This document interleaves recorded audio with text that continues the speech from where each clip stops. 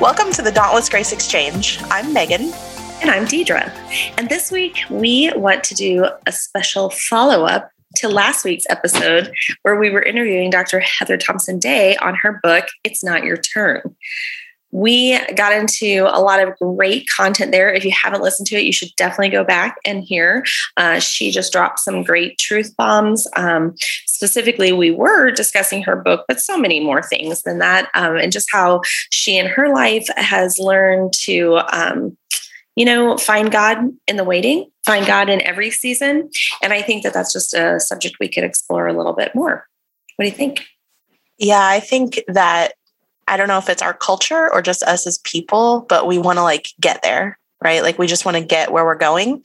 And I think what her book does so beautifully is talks about how it's, that old cliche, it's not about the destination, it's about the journey. But that's what her book really delves into is what happens in the waiting, what happens when you're in process. Can that be just as worthwhile as where you think you need to be or where you end up getting? Yeah, we spend a lot of time trying to arrive. You're right. I think it's a Western culture thing. I think it's part of just the time in history that we're in. Recently, I heard an author who passed away not long ago, Rachel Held Evans. She was doing a video that someone was playing. She wasn't doing it. She's passed. I'm sorry. I awkwardly presented that, but it was recently played where I was listening to it. And she talked a lot about what our mindset is when we think in terms of building organizations, programs, arriving at some destination. And she said, we talk about death a lot in that. She said, but that's not the same terminology that an agrarian society would have. For so much of history, a vast portion of it, we had farmers, we had people who were in touch with the ground. And so the cycles of seasons are all important and all appreciated. And I thought her view of that was really important because as we look at our lives, a lot of times we don't appreciate the death seasons because we only see them as loss and holding us back from achieving and accomplishing and arriving. But she was just putting it in such a beautiful perspective that those are necessary seasons so that resurrection life can come in the spring. And we don't get that. We don't get a harvest without that in the spring, and we don't get the spring, without the winter that comes. And so cycles are part of life and seasons are part of life. And I think when we fight that, we're missing what God's doing in that season. Yeah. And we spend a lot of time kicking and screaming about what we don't get, but it's just because we don't understand seasons. So I thought that was a really good analogy for me, at least, to grab hold of. Yeah, you actually said something. We were playing this game last weekend, and I don't remember what the question was, but you started talking. I guess it was, how do you view death, right? Yeah. And you started talking about just the experiences that you've personally had with it, with people close to you, and how it's just been such a beautiful season for you because you've been able to walk with someone when the veil is really thin. And I thought that was interesting because that's such a healthy perspective, I think, of what death can be instead of, I think the way our culture views it, like you said, but the death, that's a natural, a physical bodily death or whatever. But even what you're talking about with this death seasons that kind of give way to resurrection. I think it's just important that we have a different view, a different mindset of what death seasons look like. Yeah, especially we're going into the fall around here. And I know you experience a little bit of seasonal, what is the word I'm looking for? Affective disorder, seasonal affective disorder. Yeah, so that's undiagnosed. Well, but it is a true thing. A lot of people experience in Midwest areas where there are those seasons. The days are getting shorter, they're darker, they're cloudier. It gets a little hard when you're not having enough sunshine. I love the season for the time right now where the trees are changing, the air is getting crisper. I don't have to deal with humidity. But I don't know. There's reasons why even physically some of this can kind of stress us, trigger us for different reasons. But I think it also just speaks to our mindset overall of how we don't understand the importance of each of these parts of our calendar, Yeah. And so the other thing I wanted to kind of bring into this discussion was, speaking of seasons, like I did not grow up in a religious tradition where we really observed like a religious calendar. And I know you did a little bit more than I did, maybe not like high orthodoxy, but you like had a little bit more liturgy in your background. And I think that as I'm getting older and I'm learning some of those more about those practices, I understand why. Like it recenters you into this bigger story, this bigger picture, this bigger narrative that's going. And because we just want to be so self-absorbed with our own life and like, I don't have what I want today, or life's not easy today, or I didn't get enough sleep last night, or the kids are crabby, or I don't know, name 100,000 things that we could choose, right? Any given moment to complain about. I'm top of that list because I see all the things that are wrong all the time. But like when you kind of step outside of yourself for a minute and realize that you're part of this really big narrative that's beautiful and it's always moving. It's an ever increasing kingdom. It's, you know, there's grace for all of it. And God's view is bigger. I don't know. I just think all of that is very centering to us as people. So can you speak a little bit more about what that looked like for you growing up? Maybe you didn't have much of experience with that, but a little bit more than I did. Are you saying that it's not all about us? Well, that's a really hard thing for an Enneagram 4 to learn, that it's not all about me. I grew up Free Methodist, so I would say there was a little bit more liturgy, but we definitely weren't high church kinds of stuff either. But I remember reading a book from my friend who gave it to me, who was Orthodox.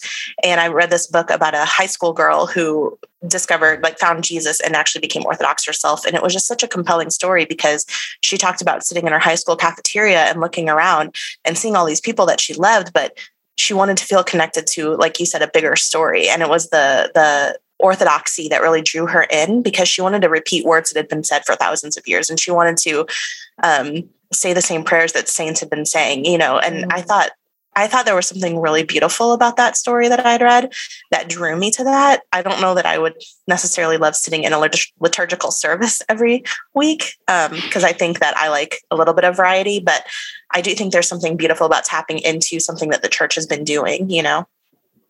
Yeah, it's such a new thing for me to explore.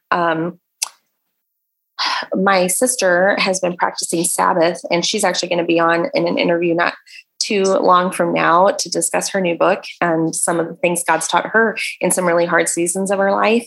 But the author that she recommended to me, it's John Mark Comer.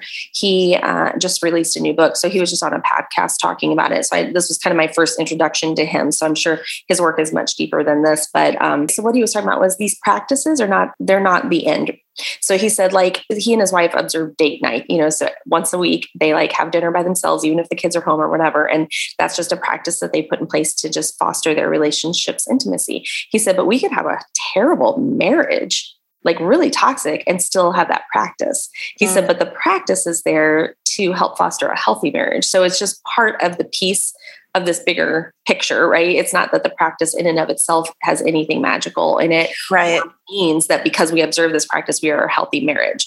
But his point was practices like in our spiritual faith do the same thing. They point us in a direction for this bigger goal. And so the difference between that and maybe a self-help in a more humanistic or secular worldview is that the end goal is not that we just become healthier people. The end goal is that we are formed more into the image of Christ. And that is for other people. And I was like, oh, wow, that's exactly what I feel like I always kind of come back to as we talk about like these tools, whether it's the Enneagram or even just actual books for self-help or sermons that you hear. You know, there's so many things that you put in, and we just keep putting it in and keep putting it in and keep consuming it because somehow we think it's just totally about us. And it is to some extent, like we have to be transformed in our thinking, right? But when he said it in that context, that it is about the formation is about being formed into the image of Christ for others, because Christ didn't come for himself. He came to be spent for others. I was like, oh, wow, that just puts the whole thing in a context that maybe it's the one in me that just wants to reform everything. Or maybe it's just as I'm getting older and realizing it's so little about actually me, but it is important. We have to have these formative moments because we have to be reformed. We are not fully living into the wholeness of who we are called to be, but it's not just about self-actualization for the purpose of that. And so that's really cool. So I'm going into this new season of my life going, okay, what practices were not part of my spiritual tradition, but maybe need to be something that I need to incorporate for my own growth, for the formation of becoming more made into the image of Christ. And so that's kind of where I'm like, I feel like our interview last week was like a jumping off point in that conversation. What is he doing in me in this season for this bigger picture of what is going to be done in the earth? Well, I mean, should we just end the podcast there then? Because I feel like the talk style of an Enneagram 1 is preaching, and I think you nailed that one. Totally preached that. I'm sorry. No, that was amazing. I don't have a lot of good words because mine are all going to sound selfish after that. But we have to process this then now on our personal level, and we do. Right. We are selfish, and that's okay. Like we still have to be inward focused for the formative part of it, right? Well, I remember when we started Dauntless Grace, and we didn't use it as a tagline, but one of the missions that we wanted it to be was about free people. And so like it's kind of weird to be like, oh, our ministry focuses on women in the church. Like they're already Christians. Why do we need a ministry for that when there are like actual causes of, people who need us differently? But it was interesting. I was looking at a friend's post on Facebook yesterday or today, who has a call to adoption in her life. Like we've had her on the show, Stephanie McFarland. And she was posting about this little girl who needs a family. And I love that there are people out there with that call on their life to adopt. I don't necessarily feel that call on my life, but I would love to support people who do. And I'm like, it feels really selfish to have a ministry that's like saving the saved, helping the helped. But like, what if our ministry is ministering to someone and unlocks them in a way that they can be awakened to the call on their life to go adopt? Yeah. Totally. Mm-hmm. And so it just hit me like, it still isn't about me ever. And I need to keep remembering that all the time, whether it's this or my own healing process or my own relationships and everything else. But just to remember that we all have a call in our life. And if we're not willing to go through the process of whatever God has for us, not to arrive, but so that we can pour out for someone else in whatever way God has for them. Yeah. It is the difference. It's like, actually, when we do the Dauntless Grace teaching, we talk about that inner journey and outer journey. So it's like every good movie has that, outer arc of the hero's journey, right? But also then this more internal struggle. I think that we often feel called as Christians to do these things for God. And I actually think that they're part of how we're wired with our gifts, and it is part of a destiny kind of calling.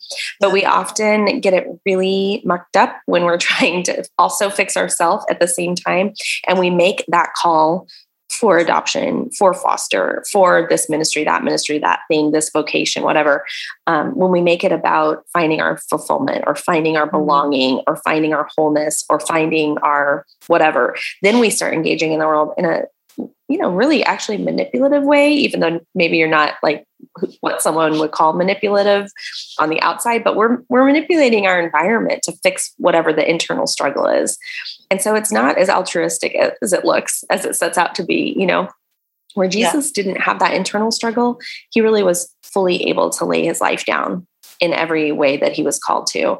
And I think that because we think, I'm not living a martyr's life, I don't actually physically have to lay my life down, but there's so many other ways where we die to ourselves. And yet I think that we're fully living then, right? I don't think that these are opposing conversations. Like, I think I can live in full joy, full delight, full relational harmony. I think there's so many beautiful things I can live when I'm secure in who I am as a person, and I've got all this stuff worked out internally, and I can engage with others to pour out and to bless them versus having it extracted or whatever.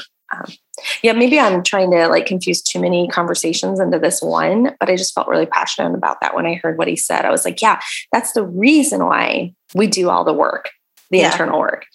And also self-actualization, also that. I mean, because that's a byproduct. So like to be whole, like WHOLE, to be fully known, fully seen, fully understood. These are things that people spend their lifetime looking for, but not realizing that there's tools available for them to do that. And in the meantime, they may do some good acts, but they're still struggling on that internal struggle. And I feel like there's so much that is given to us by the grace that we don't deserve. It's unmerited. But when we really fully lean into that, what more life is there to give and to experience? And I don't know. So to me, it seems like it's like the two pathways, like the outer journey, the inner journey, where you said, like, if you're doing something that's like a ministry outward and you're embarking on this journey internally, they have to coincide, because if you wait to arrive internally, you're never going to get to the outward journey ever. Right. Because we'll never actually arrive. But if we're only focusing on the outward journey, then we're doing it in a way that's actually less than what we could do, because it's going to still be about our brokenness in so many words. So I think that's good. I mean, as well as I do, just the last week I've been like, I'm the same. Nothing's ever going to change. And then I look at Facebook statuses from like 12, 13 years ago, and I'm like, thank God I've grown so much. That is not who I am today. That's right. Those are good reminders. So just because I'm not like fully whatever, or haven't arrived, that's not a thing that's going to happen this side of heaven. Right. Unless we really want to start debating John Wesley here a little bit about a plain account of Christian perfection. But we won't introduce a new topic into this little fire that I've started. I mean, if we're on liturgy, why not? But yeah, so I think that we have to be willing to see both journeys and go, it's part of the process of God meeting me where I'm at, so that I can pour out to others where they're at. Yeah. They have to coincide. Mm-hmm. Well, it may be too late for people to join us in Colorado. I don't think it's too late, maybe for them to make plans, but hey, we're going to talk about some of this in more detail, because we don't want to just give just the tool of the Enneagram for your self-awareness, right? That's great. And you can be a healthier person. And we also don't want to just preach without acknowledging that we can have like this head knowledge about who God is, but then there's a soul involved that's wired a different way. It's the way that we marry those two together that I think makes the message of Dauntless Grace fairly unique. So this wasn't supposed to be a commercial, because honestly, it's probably past time for people to make travel plans. Although if you still want to go, we have room for you. So we're going to be in Colorado. If you're listening to this after November, we would love to come where you are and do a retreat with you and the women in your life though too. Yeah. And we can even we've had several this last year that were we call them mini retreats, just like 7, 8, 10 ladies in a local community. We just get an Airbnb and spend the weekend just kind of having fun, being together, talking Enneagram, ministering to one another. So there's so many ways that this can be brought to where you are. And I think that there's something about kind of getting out of the church building and just be kind of living together, setting aside some time where you're hearing from God, you're clearing your headspace, you're not worrying about getting the kids where they need to go or make dinner or whatever. And you're just leaning into community and also hearing those Me Too stories from other people. Yeah. That's really powerful too, because you're like, oh, I'm not crazy. This isn't just in my head. And also it's those two journeys, whether you're in the process of God working on who you are from the inside out and also trying to fulfill the calling you feel on your life to go out. Those are we're not meant to do those alone. That's right. Impossible. We aren't meant to. We will fail at that. And even though like God is with us, He built us for community. He built us for relationship outward too. And so these are tastes of that community and maybe could even be the start of those communities for some people. But I think that's important. I think that, that's also, I guess, a commercial for Dauntless Grace, but we built all of this to be, we all need healing.